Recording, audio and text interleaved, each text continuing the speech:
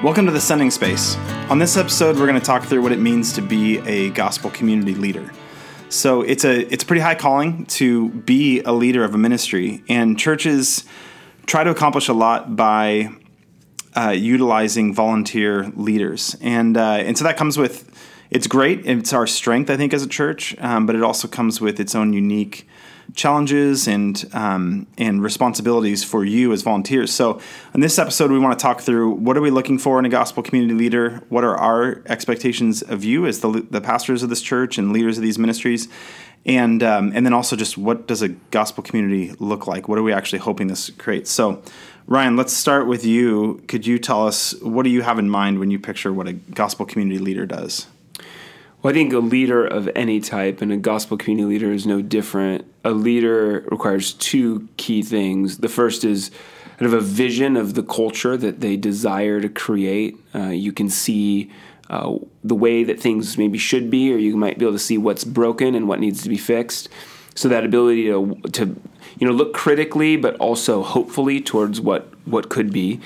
And then the other part of it is then a plan, and the wherewithal or grit to execute it and make it happen. And so while many of you may have various degrees of experience leading, a small group or a life group or something at work or, whatever, I think those of you who've been a part of a family or raised a family or are raising a family, leading a gospel community kind of has some parallels to maybe raising a family. In my family, Katie and I, we talk a lot about what we want to see with the culture of our kids and the way we want to deal with conflict and the dreams we have, the vacations we'd like to take them on, the experiences we'd like to have the kids have. And the kids don't see that or know that at all. They just tend to participate in what the family is doing. And they maybe have, as they get older, their own visions of what they'd like to do, but they tend to not think about the whole family on their own. They tend to think about what they individually want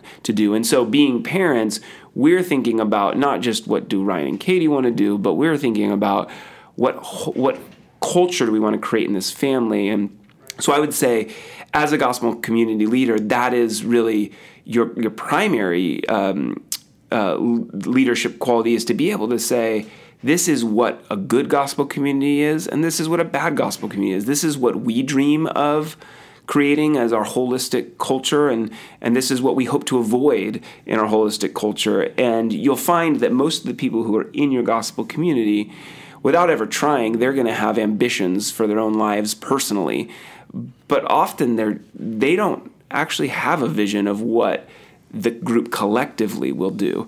And so it's kind of the gospel community's leader to instill that in lots of different ways. You don't have to get up on a soapbox and talk about it, but it's even just what you model, what you do, the activities you guys choose to do together. And so that's the vision side. And then the execution side is just like in our own family. Katie and I have had plenty of conversations of, wouldn't it be cool if we had this spontaneous, picnic and did this thing together as a family and ask each other all these questions about what's going on in their lives. And sometimes the picnic doesn't even happen because we didn't count the number of hours in the day, and that was a great idea, but it just never happened. The other times it's like so much is going on in life, we just don't even feel like being reflective at all. Or sometimes we are reflective, and when we're reflective, one of the kids ends up getting in a fight with the other one, and we just can't avoid that conflict, and so it just falls apart. And so part of the reality is that it's one thing to be able to see what you hope will happen. It's a totally other thing to also make it happen. And so a gospel community leader is really kind of keeping focus on both those two things, helping to dream together with you don't have to do it on your own. You just have to ask questions to your gospel community. Hey, how would we be a community that did this, that really ate together? What does that look like? What do we want those gatherings to look like? Getting them talking about it, and then not stopping there, but then going, now how are we going to make that happen? Who's going to host? How are we going to host? When we host, who are we going to invite? Who's going to be in charge of bringing the food? Who's going to make sure the dates are on the calendar? That's the execution side. So I think those are really two critical parts of being a leader in any environment, and especially critical for a gospel community leader. That's really good. I think of, like, when I hear you saying all that, it just makes me feel of like ownership of the thing. And I think sometimes every personality is different, but some personalities are so concerned at like getting it right. And a lot of the way we've structured these gospel communities, there's a lot of freedom built into it. Yeah. So there's the vision that we have for the ministry as a whole and for Creekside as a whole. And you just like have this fear of like, it has to be just right or has to look like so-and-so's group. But what we're really saying is, yes, that's the goal that we're aiming at. And we're going to talk through that in just a second.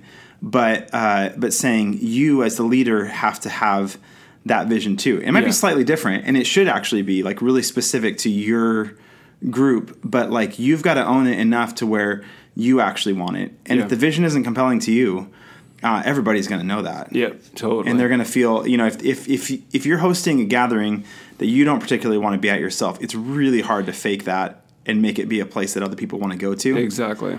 And if you're trying to put on Bible studies and things like that you aren't interested in, but you just feel like you should, people aren't going to want to be part of it. So I think we waste a lot of energy in leadership in trying to do things that we ourselves aren't passionate about. Right, totally. So I don't know. I feel like it's that combination of like getting ourselves passionate about the right things, but also finding like what's the version of this thing that I'm personally passionate about. Exactly. And the nice thing about gospel community is it's not nebulous. We're not just saying come up with things out of thin air, and some of you might be overwhelmed by that.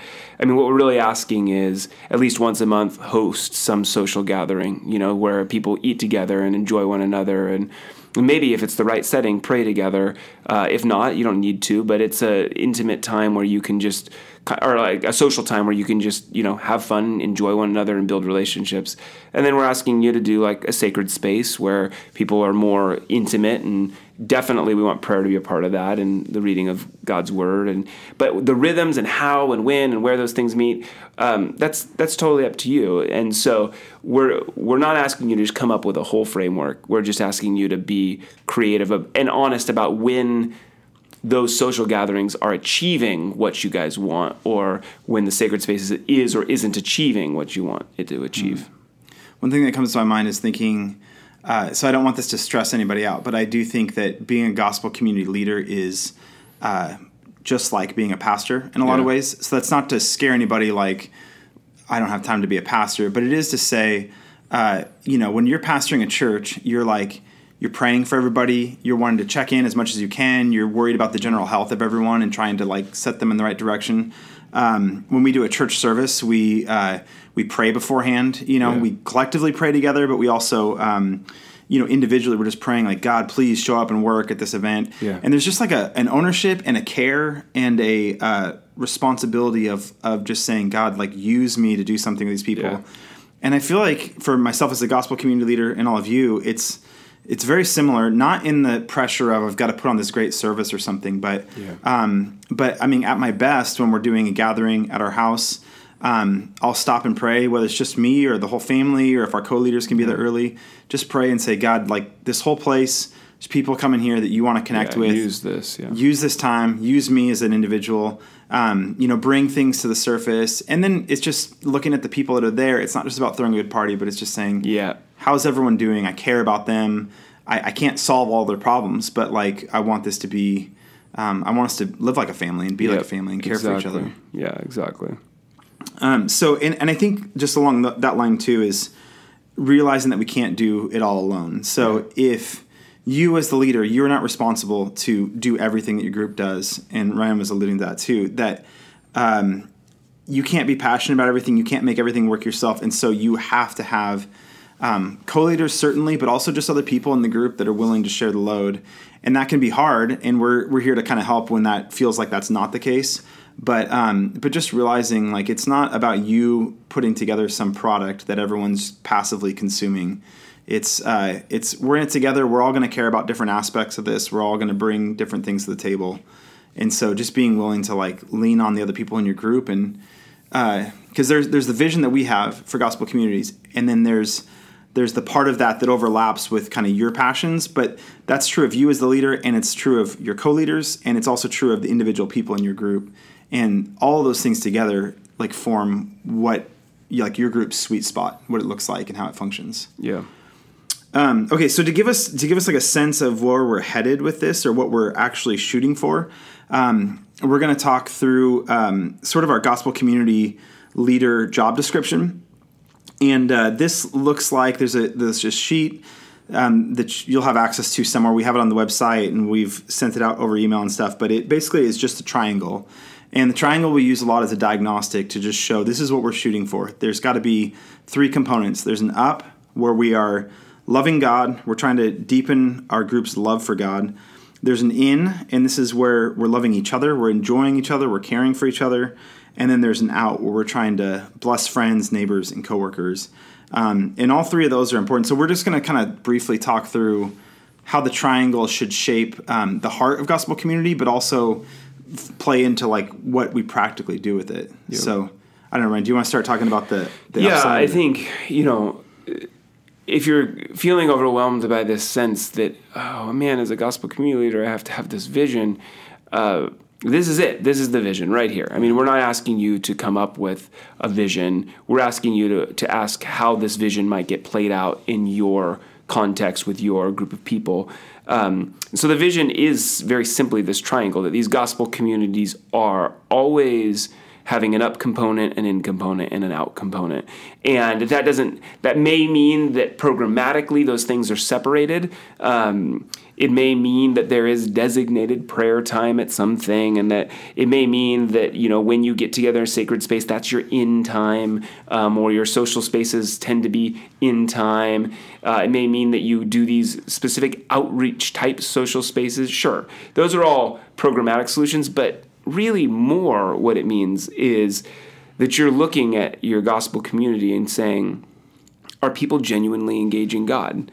And are they really investing in the relationships with each other? And are people who don't know Jesus in the places we live, in our streets and neighborhoods, in our places we work, in our kids' schools, are these people are they being invited in? So are the outside people being reached? That's what you need to be asking. And, if I look at my gospel community at any given moment, one of those things or 2 of those components might be stronger or weaker than the others. So keeping the vision is just about going back to this triangle and saying, all right, let's just honestly assess where things are at. Like, how can we grow in the up or the in or the out? What is the strongest of these in our group? What is the weakest of these? Why? And I like the picture of a triangle because it's kind of like 3 equal angles, 3 equal sides sort of idea that you're trying that the balance of this is really important. It's not a lot of things. It's just 3 things. But these 3 things, none of them can really be separated. A gospel community that only spends time in prayer and reading the Word and very focused on God, but doesn't know each other, isn't real, there's no confession or repentance, isn't really a gospel community. It's just maybe a worship session, and a gospel community that doesn't reach out is not really like fulfilling the Great Commission. Jesus left us here to spread the gospel. So the reality is these things are all critical and interlinked. Yeah. So on a real practical level, just thinking about the up component in particular, there's a lot of freedom in this, as we've been saying. Each gospel community thus far over the last couple of years has done this pretty differently. So there's some groups where everybody is meeting together weekly or bi-monthly to have like a Bible study together. So some people are discussing the sermons, some people are going through a specific book or something, but those leaders feel this is vital to where my group is at right now. They need to grow. They need spiritual feeding. We love having these conversations together. And so that idea of the up component of deepening each other's relationship with God is happening in a pretty traditional like Bible study format. Mm-hmm. And so I think that's great. I think that's really wonderful. But also it's one of the 3 components, right? So we don't want to... We're not saying that in itself is a gospel community, but that might be a vital component of your gospel community. Right. But by contrast, so a group I've been a part of, we have like a few guys are in a Bible study together, a few girls are in a Bible study together. We have a couple of ladies that like read the same like devotional plan, and then they take a walk and talk about it together.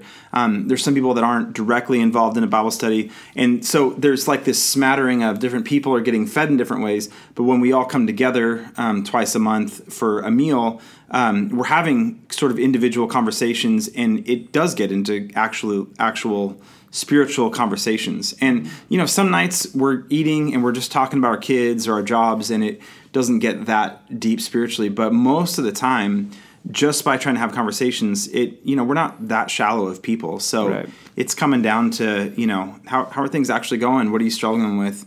What have you been learning lately? And I've had some of the best spiritual conversations, spiritual breakthroughs with people just by trying to have a conversation with them. Not planned, not curriculum driven, but just because we're asking. And so I think I just share those examples just to say these don't all have to look the same. Yep. And I think it's healthy that they do look different. Like in our setting, we have so many young kids that trying to get childcare for all the young kids so we can all sit down together is a nightmare. Like it's pretty prohibitive. And so we just have to think outside the box a little bit. But the important thing is just that it's present. Yeah, and I would say some of the best up moments that I've seen. I too have a men's group that meets every week, and that is we're going through the life of Jesus. It's 12, and that's great and wonderful. But some of the greatest moments have just been as we're sitting at a social space and someone shares something that's going on in their life, and I just ask them right there, "Can I pray for you?" Right here, right now, and not in front of the group. Sometimes our group has prayed for someone going through something, but there's also been side prayers and side conversations and times where we sit around a fire after just everyone else has left, but just a few of us are there. And that's when you really get like the intimacy that you'd get on the inn, but also those are moments where we're talking and pointing to Jesus and then also praying for each other. Right? So I think the idea of if you walk into a gospel community setting, you can create the culture of up and in pretty easily by asking people questions about what's going on in their lives. And then when someone's dealing with something or going through something, you ask them maybe a few follow-up questions and then ask if you can pray for them and pray right then and there. And it just immediately makes it a different experience. It makes it a close experience. It makes it a spiritual experience rather than just a social one. And a prayer can take 45 seconds. It doesn't take that long, but people feel cared for, and also you're petitioning the God of the universe to intervene and to be a part of the solution here. So I think that's really an easy, practical way to make up without adding another night or another thing or a part of what you're doing. And if you're doing that as the leader, you're kind of setting the tone to your once you sit down, once you stop, listen to someone and pray with somebody as the leader, that person then understands what that feels like and how that works. And sometimes they'll put the pieces together like, oh, okay, I could do that with someone else in the group too. Yeah. And then you've just multiplied that part of the culture.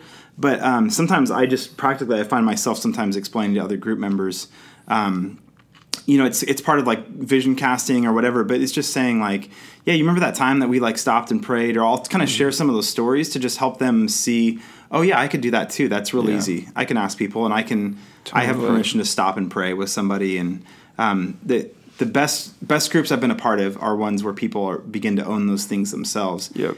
And there's nothing cooler as a leader than having someone sort of do that for you without you initiating it. And you realize, oh, cool, this is part of the culture of the thing. Totally.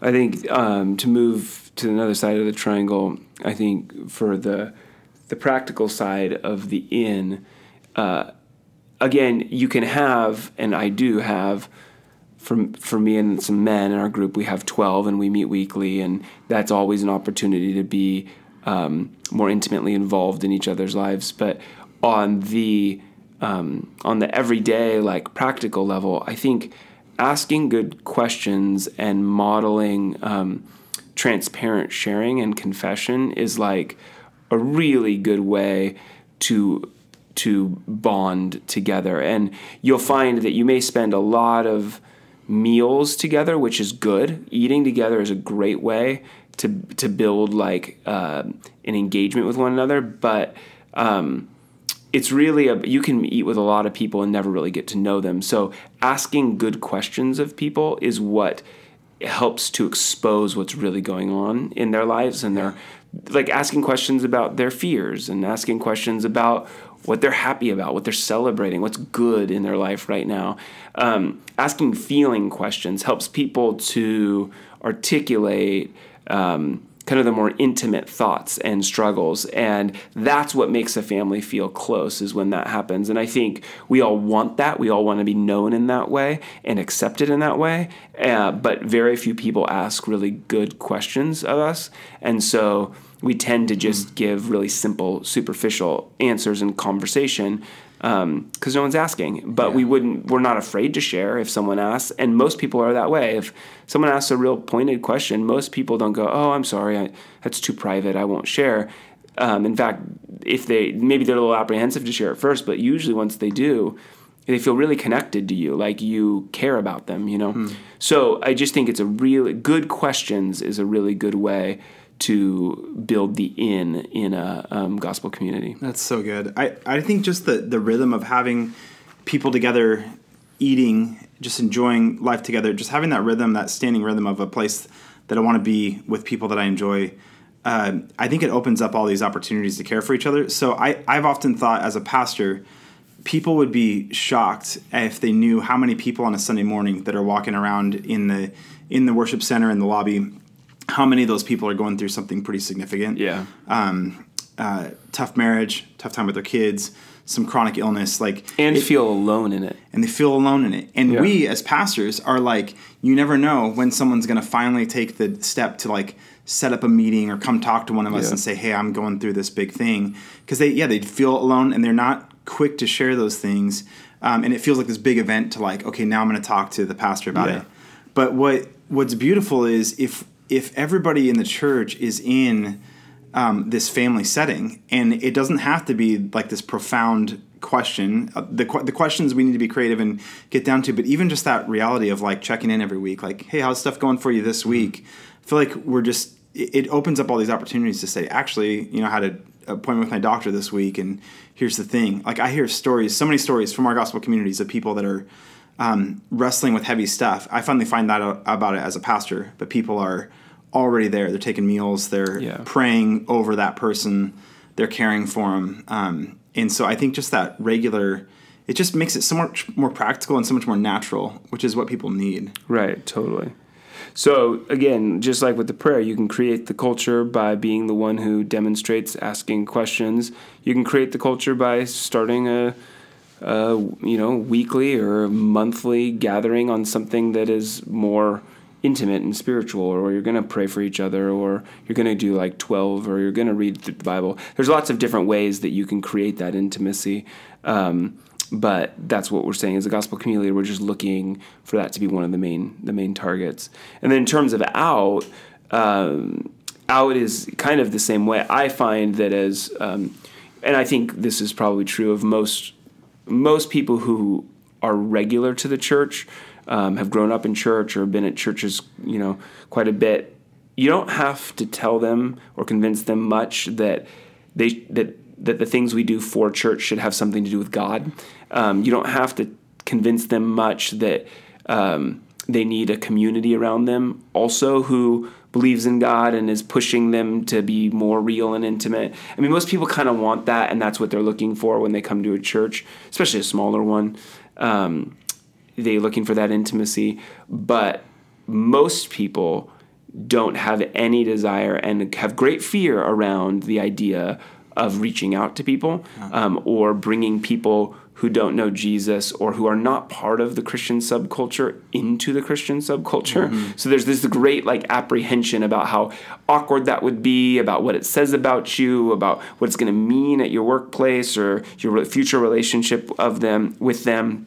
It feels like it's confrontational or presumptuous, like you're trying to convert them, and that's weird. So there's all of this fear associated with how do we do out well. And so for me, one of the things I love the most about the gospel community format is I find the meals, while they're beneficial for our gospel community as a whole, they're also the most natural and easy thing to invite anybody to. At least in the season of life that we're in, we will do dinner with anybody, and when we do dinner with people, they go from being strangers and sometimes weirdos in our minds, to being people that you're like, oh no, I can relate to you. Like, I get you. I don't know what I thought you were like, but you're not like that, and we can connect. There's a human connection. And so the out component isn't intended to be this big, scary evangelistic training thing. It's to say, what the gospel community leader's job is to say, we are not going to settle for community that does not include bringing people who don't know Jesus into our homes. And it's easy in the church to settle for in and up. Yes. And so we're going to, as a gospel community, fight against that and make sure that when we look at our social spaces, if it's only just our gospel community people from Creekside, then we're going to ask, why is it that way? And let's reevaluate. It's not a failure. It's not, every gospel community fails at having their social events be outreach oriented all the time. There's lots of different, but the leader says, okay, so what do we try differently? Why is it that way? Do we need to make them smaller and more local? Like, so practically speaking, one of the problems we ran into in our Loomis Gospel community is we would find that as our hosting houses changed, it was weirder to invite somebody to someone's house across, the town from you to someone's house they don't know, and they were less likely to go than they were to come to my house when it was when I was hosting. And so we came to realize, like, look, we need to host kind of regularly, and when we do host, that's the opportunity to invite people from our kids' school, because they'll come when we're the host. We just invite them to our house. We have the relationship with them. And we need to create maybe some other opportunities that don't involve everyone from our gospel community, but that would be really natural to invite people from our kids' school or something too. And so that was a way to solve the problem of when we go to somebody else's house, it seems like the neighbors or the friends or the people we met at our kids' school, they don't come unless it's at our home.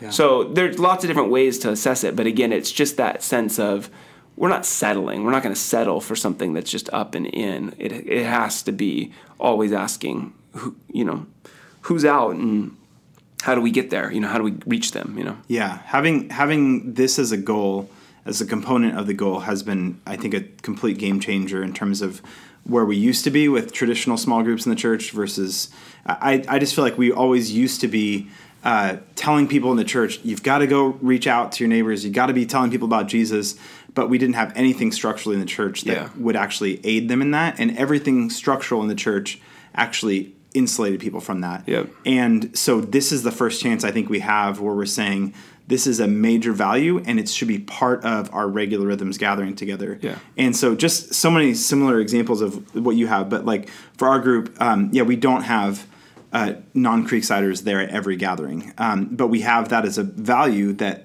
there's always this open seat. We always want somebody else there. And we found exactly what you found. As we host at different people's houses, people that are connected to that hosting house, whether by living in the neighborhood or being a coworker or something, they'll come there. It takes a little while for there to be buy-in before they'll drive across town with us. Right. But the huge point, too, is we don't have some massive agenda for people. It's not like we're trying to get them to come so that they can, like, hear a sermon and whatever. We're just trying to share a meal with them. We're just trying to love them. We're just trying to, like, further that relationship with them. Yeah. And so that the stakes are so low. So, I mean, we've done it. We haven't figured it out yet. We're continuing to try it, but we've done it as easy as texting neighbors like, hey, on Friday night, there's going to be a bunch of cars in the street because we're having some friends from church over. We'd love to have you guys join us. And that's been great. We've had some people come. Sometimes they don't come, but it's just like, it's really just it's like being a neighbor. We would do that if we had non-church friends coming over and just letting them know, hey, like, it's going to be busy out there. Sorry, feel free to come grab a burger. And so it's just opening up some of those doors. And we've also done, specific like Christmas party outreach in the neighborhood, and we'll invite a couple people from our gospel community to be there at our specific neighborhood party, and that's been cool too. Yeah. But it's just finding ways to kind of keep the boundaries between us and them a little bit blurred. Yep. And to keep there being an empty seat. And I think, too, to just make sure that all of us as the leaders, we set the tone, but also the people in our group knowing that inviting people in, whether it's other Creeksiders or people that are not part of the church at all, inviting people in is a huge value, and we're always going to like applaud that and push for it. The more we can invite people in, the healthier we are as a church, just in general. Yeah, totally. Yeah, that's good. Well, I think the last thing I just wanted to say to kind of sum us up with the gospel community leader and like job description is I think it's really critical just to realize that every leader is different. Every leader has strengths and weaknesses. And so there is no one standard for how these things play out. The question you need to keep praying through and asking and discussing with your spouse, if you're co-leading with a spouse, or your friends, if you're co-leading with them, what you need to keep asking over and over again is Lord, how do you want to use my gifts in the way that in the community and the people that we're trying to reach to do up in and out together? It isn't about it being particular to. There's no universal standard. So my gospel community is going to look different than yours, and Mark's looks different than mine. And there's some commonalities, but they're all different based off of where we live, who we are, how many kids we have, what stage of life we're in, what we enjoy doing and what we don't enjoy doing. And that's the freedom of it. And hopefully you can see that there's enough structure with gospel communities to make you not feel alone. And there's enough freedom to adapt it so that it fits into your life, age, and stage, and preferences, and the people you're trying to reach. Yeah, and that's I think that's a perfect place to leave it. Except just to add that I don't want any of you feeling alone in processing it. So some of you are go-getters, and you've already have thoughts and a plan, and you're gonna go for it, and that's great. But even then, you're going to run into troubles. You're going to run into judgment call situations. You're not going to be sure what to do. And so just know you're not alone. We're all figuring this out together. And so Ryan and I are both here for you. If there's questions you have, we'd love to talk to you about it. We also have a coaching structure in place, and some of you know about that. Some of you might be kind of new to, but the coaching structure looks like someone who has done a great job leading their group, and they're just there for you and a cluster of other leaders to just help you process stuff. So you can be as isolated as you want to be, but we want to make sure there's those doors and those channels that are open, and we'd love to just help you process that stuff. And then just to say too that as you keep rolling through this, they're going to be there. They'll give you some tools. They'll be checking in regularly. They're going to be pushing you to do things like identifying, potential leaders in your group, helping you process when's a good time for your church, for your group to multiply as you invite people in and stuff like that. But there's resources. We're here to help, and I'm just super thankful to get to work with an army of people that are all going after the same thing in a big picture sense.